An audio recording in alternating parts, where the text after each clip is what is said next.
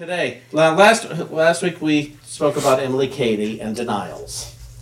Emily Cady, do you guys know who Emily Cady is? Emily Cady wrote the foundation book for Unity way back in the 1800s. She wrote a series of 12 articles that became the first textbook of Unity called Lessons in Truth. We probably have it over there. It's an impressive collection. Emily Cady was the first female homeopathic physician in the United States. She set up practice in New York City way back in the 1800s. Now today we're going to talk about her denials. No, affirmations. In Unity we are taught to pray through denial and affirmation.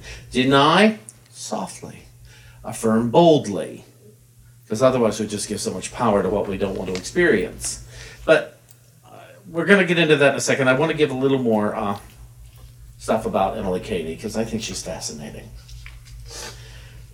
In a book by Richard Ingles, he mentions Dr. Emily Cady as being one of a small class of mental workers who could draw supply to themselves without employing physical means. To quote, he says, Dr. Emily Cady has performed very remarkable cures. It was said of her that she thought no more of healing a cancer than she did of healing a headache, and has helped the world through her writings as much as any other metaphysician of her time. Her book, Lessons in Truth, has sold well over 1 million copies. But there were no talk shows to put her on back then. Dr. Cady has used the law in healing. And her faith was great enough to believe she could make other demonstrations of a more material nature. She showed her implicit faith in the law by demanding and receiving a large sum of money. Okay, well, everybody's going to be trying this trick at home. You're going to be in a car on the way home. Trying this. By demanding and receiving a large sum of money, which she needed to reimburse herself for the time and money she had given to suffering humanity. Because when she opened up her practice, she didn't charge. She didn't charge for it in New York. But she found herself like, I don't have any money. And there was a part of the law she was not employing. She was practicing the giving part. She wasn't practicing the receiving part. A lot of people do. She pictured the amount she wanted and then claimed it for her own. And within a short time after, she made her creation. A stranger brought to her what she had demanded. According to her picture and her faith, it was given unto her. Now, I would imagine all of us at some point have received something we didn't know how we were going to get. Has anybody ever experienced any form of abundance that you didn't know how it was going to come through? Yeah, I have. I've received surprise income, surprise gifts that weren't cash, but they equaled what the cash would be. I've experienced surprise niceties from people that I didn't expect, kindness that I didn't expect. I've been given so much by the universe. I hope I have given as well in places where it wasn't expected. Nobody thought Sean would do this, and here I did it because it was mine to do that day. And so the free flow, but to do it consciously, that's where our ancestors of New Thought were coming from. It's like, oh, there has to be a way to do this intentionally and feel safe and secure to expect a favored or desirable outcome, even though I have no idea through what channel it's going to come from or what the ultimate outcome will look exactly like, but I can still expect a very, very favorable outcome, one that works for all. And what I will know is that it came through what I call God. That it didn't come from a person. It may have come through a person, but it came from what I call God. And what is God but divine ideas? As I said before, presence, power, intelligence. And so to allow that to come from within rather than begging, rather, oh please God, or oh please be my channel of God, I expect this. Why do I expect it? Because others have experienced it. So I know it's possible. I have experienced it before, so I know it's possible. And the funny part is, a lot of us I know have prayed, and we have manifested. And we saw the process we went through. Yet it doesn't seem to work every time. What happened? What's the difference between this time and last time? I said all the same incantations this time that I did last time. Excuse me, I meant prayers and affirmations. I said all those things. I thought I felt the same way. But clearly, there's something up that I'm not believing it's possible. That I'm not committed to seeing it the whole way through. I have seen. I remember when I had a big healing in an ankle, which I've told many of you about before, an instantaneous healing from a fall. Now, when I fell a couple of years ago, I did not put the thought and the work into that I had before. And so I have not had the healing I had before, even though I know that healing is possible. But why haven't you, Sean? And I said, because I haven't. Because I haven't, but I still know it's possible. I know a healing is always possible if I truly wish to experience it. And that can upset some people. Well, then why haven't I had it? I was willing. Well, I'm not going to say you weren't willing. All I can say is it hasn't happened yet over that. But I know you've had other healings in other ways, friendships, relationships, cash here and there. Well, most of us, we have fuzzy manifestations because we have fuzzy intentions. And it's like, I want to experience love in its greatest form. But then I'll get on the phone and start gossiping about people. Or I'll see the news and I'll start criticizing the earth, people on it. And it's like, well, that's a fuzzy prayer then. So to think about that. I don't know if you've ever heard of Florence Scovel Shinn. She was one of the first Unity ministers in New York. I think she ran the first church. But I've gone blank on her book. The Game of Life. The Game of Life and How to Play It. Also a fascinating book. But she wrote that God is the giver and the gift. God is both. The giver and the gift. As opposed, the old prayer, oh, I want this, oh, please God, please God, please God. Oh, here it is. Never mind, God, I found it. And it's it's like, I just prayed, but no, never mind, it's already here. So she, whatever the means or the channel, supply did come forth in response to Dr. Katie's command, while she was looking to God only for it. Understand that? I'm looking to God, whatever God is, that energy, that spirit, that life within me. That's where I'm looking, or that intelligence within me. That's where I'm looking to manifest. And through that, then I have to let it go. I have to let go of what channel it will come through. Maybe I'll get an idea to build it. Who knows? She stresses the point in Lessons in Truth, where after quoting Psalm 25, or 62:5, for God alone my soul waits in silence, for my hope is from God. So she asks the question, is your expectation from God, or is it from books or teachers or friends or meetings or societies? Her question is justified and has brought many back on the right track in demonstrating supply. One of the most persistent tendencies we have to deal with is that we do not look to God only in making a demonstration of supply. We tend to outline by trying to decide in advance by what means or through what channel our supply will come. In other words, our anxious human self, which is only praying or treating for supply because it cannot see any ways and means of getting supply, does not leave to God ways and means by which the prayer can be answered as it should. Have you ever done this? You say, I really want this, and someone will tell you, pray, affirm through God that it is possible. And have you then asked the question, but what if it doesn't come through that way? Then what do I do? So I'm still thinking I am the God that has to bring it about.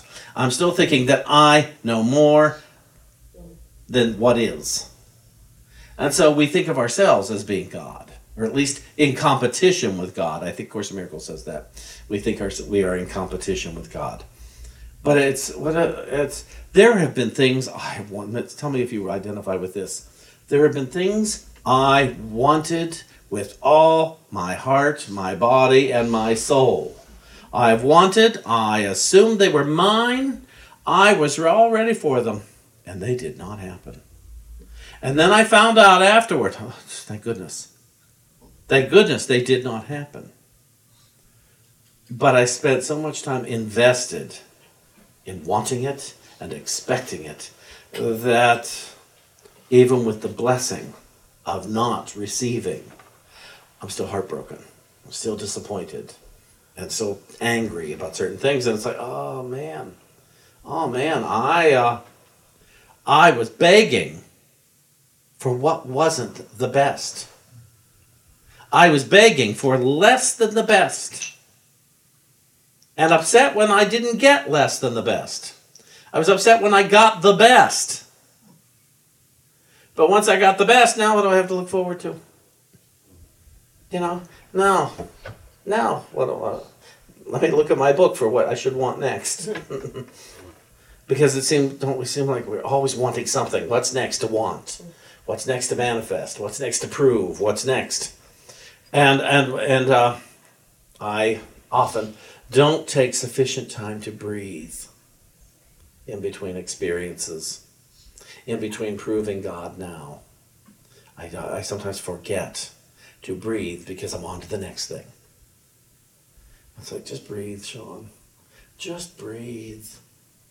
Everything I want is in that breath. And what is it we want? Here's my thought. We want to know we are loved. We want to know we are loved with an everlasting love and cannot not be loved. I mean, if God is love itself, how can we not be loved? Nevertheless, I will keep setting that God up to disappoint me. I will set you up. I will set the universe up. I will set myself up to prove I am not loved. Because if I were loved, I would get this. If I were loved, this would be given to me, and it would be given to me easily. And it wasn't, and so I must not be loved. I want to eat all the sugar in the world, and I get it. Now I'm heavy. I must not be loved. I can't drop this weight. I must not be loved. Oh, we're nuts. We're just nuts. And we set ourselves up. So moving on here through this, because it's important to know. One of the most persistent tendencies we have to deal with is that we do not look to God only in making a demonstration of supply. We tend to outline by trying to decide in advance by what means or through what channel our supply will come. In other words, our anxious human self, which is only praying or treating for supply because it cannot see any ways and means of getting supply, does not leave to God ways and means by which the prayer can be answered as it should. And what I love is she doesn't treat God as a magician. It's not magic. It's faith in something. It's what I call source, what I call supply. I have faith in that, and I have faith that it's on my side. Sometimes. What you want is your business, they tell us. How it comes to you is God's business.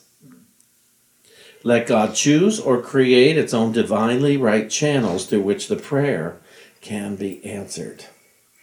And so David uses this example, and I know he's okay if I use this one today.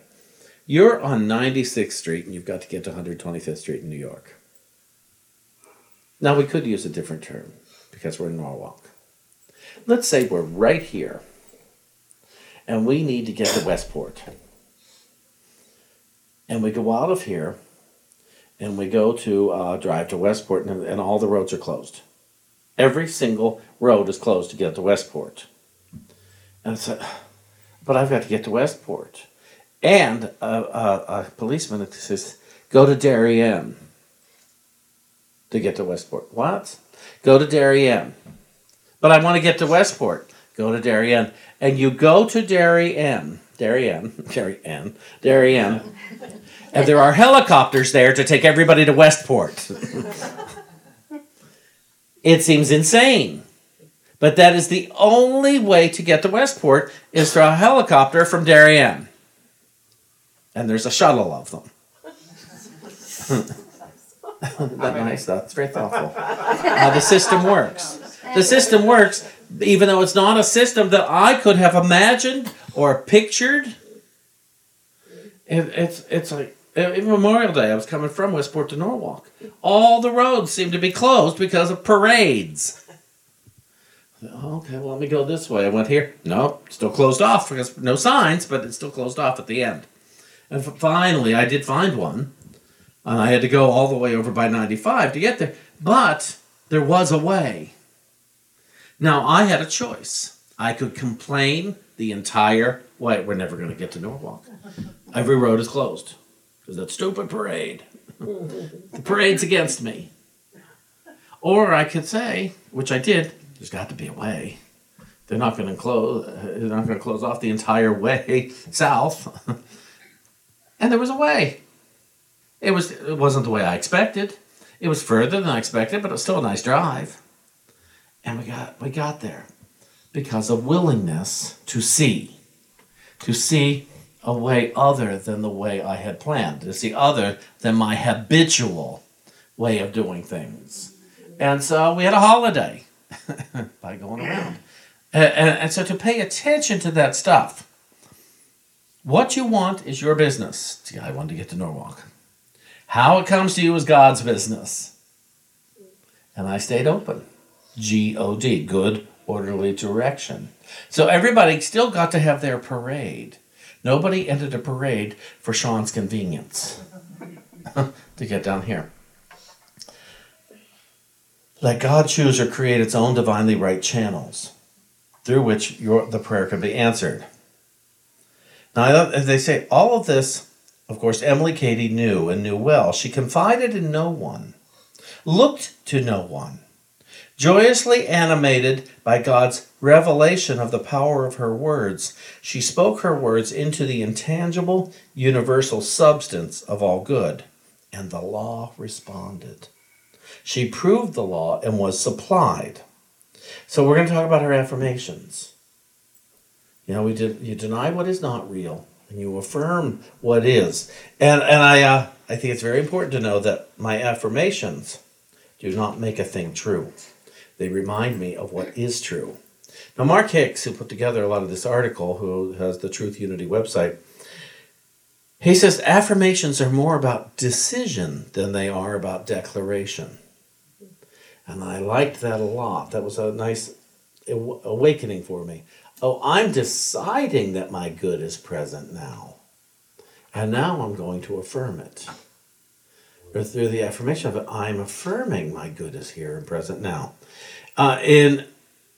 Mark discovered that in the King James Version, the passage, thou shalt decree a thing. But in the NRSV reads, you will decide on a matter. So Emily Cady, I love that Emily Cady said, make no mistake, God is talking to you all of the time. And I say, listen, our God is never looking to abuse us or hurt us or shame us. It's guiding. It's guiding us to our joy. And you see this here. The first thing, your joy is chasing you down the street. Let it catch you. So, the hunger or desire which seems to come as a premonition or a prompting is a divine idea. And the purpose of our mind is not to store divine ideas, but rather to process them. So this multi-step process. And the first step is recognizing the divine idea. We do so by affirming God is life, love, intelligence, substance, omnipotence, omniscience, omnipresence. And she reminds us we all too often do not see the gift that lies before us. Without recognizing the gift, the divine idea is not moved.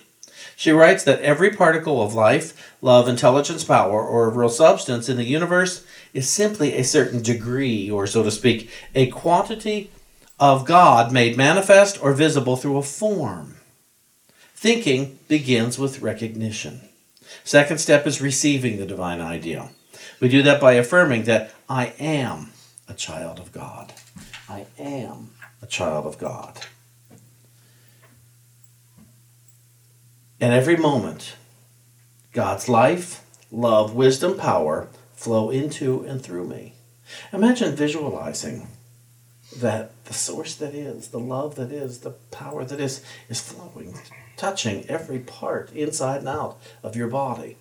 So I am a child of God in every moment. So what we're saying here is deciding that to acknowledge that I am a child of God. It's not affirming that I am a child of God, trying to create that I am a child of God. What she's saying is she knew I'm a child of God. Now it's deciding to live in it. If health is a reality, to decide to live in it. If wealth is a reality, to decide to live in it. If harmony is the reality, then to decide to live in it. Lots of people have had what would seem unbelievable healings as a result of deciding. We already know it's true and possible. Now I'm going to decide to harmonize with it. I am one with God and governed by God's laws. We must be open to receiving the divine idea and be willing to give way to its expression, or the law. We do not use divine ideas, rather, divine ideas use us. Nothing but your own ignorance of how to receive or your willingness can hinder your having unlimited supply. So if I'm not experiencing unlimited supply, it means I'm living in my ignorance of how to do it. She's not calling me an ignorant slob. What is ignorance except I'm blind to I'm not yet consciously aware of what it is. Third step, radiating the divine idea. We do that by affirming that I am spirit, perfect, holy, harmonious. Nothing can hurt me or make me sick or afraid. For spirit is God and cannot be hurt or made sick or afraid. So you see that there's a denial there. The affirmation is I am spirit, perfect, holy, harmonious. No thing can hurt me or make me sick or afraid. Finally,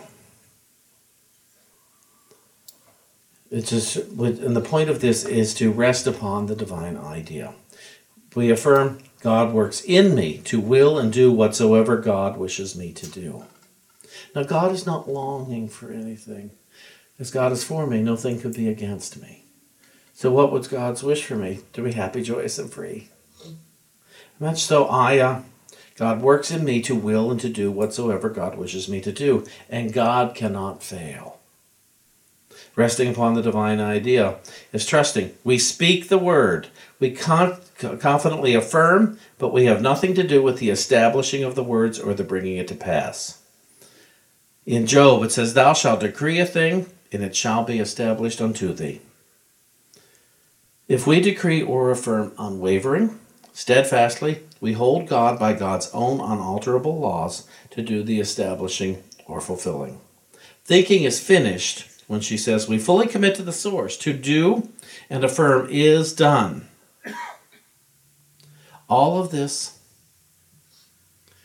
is for a purpose. All healing that we claim and hold to us is for a purpose, so that we may prove God now, that we may be the messenger through our mind, through our example, through our very presence, that we, in our very being, become the messenger of what is possible. So it's twofold. We get to have the healing, and we spread the good word. Just through our example. Not through yapping at people like I'm doing now, but through, you had a healing. How did you do that? And then you can tell them. So you see, it's not a selfish thing to have a healing. It is an essential part of the spiritual continuation. And so you look into... I want to give a hug to David. Okay. We have to leave. Oh. Well, you're about to miss out on a good song. Oh, sorry. So it's okay, because I'm just finishing. Thank you. My daughter's here from California. Beg your pardon. Okay. It barely interrupted. And so, Thank you. remember, through our healing, we become the messenger. Thank you.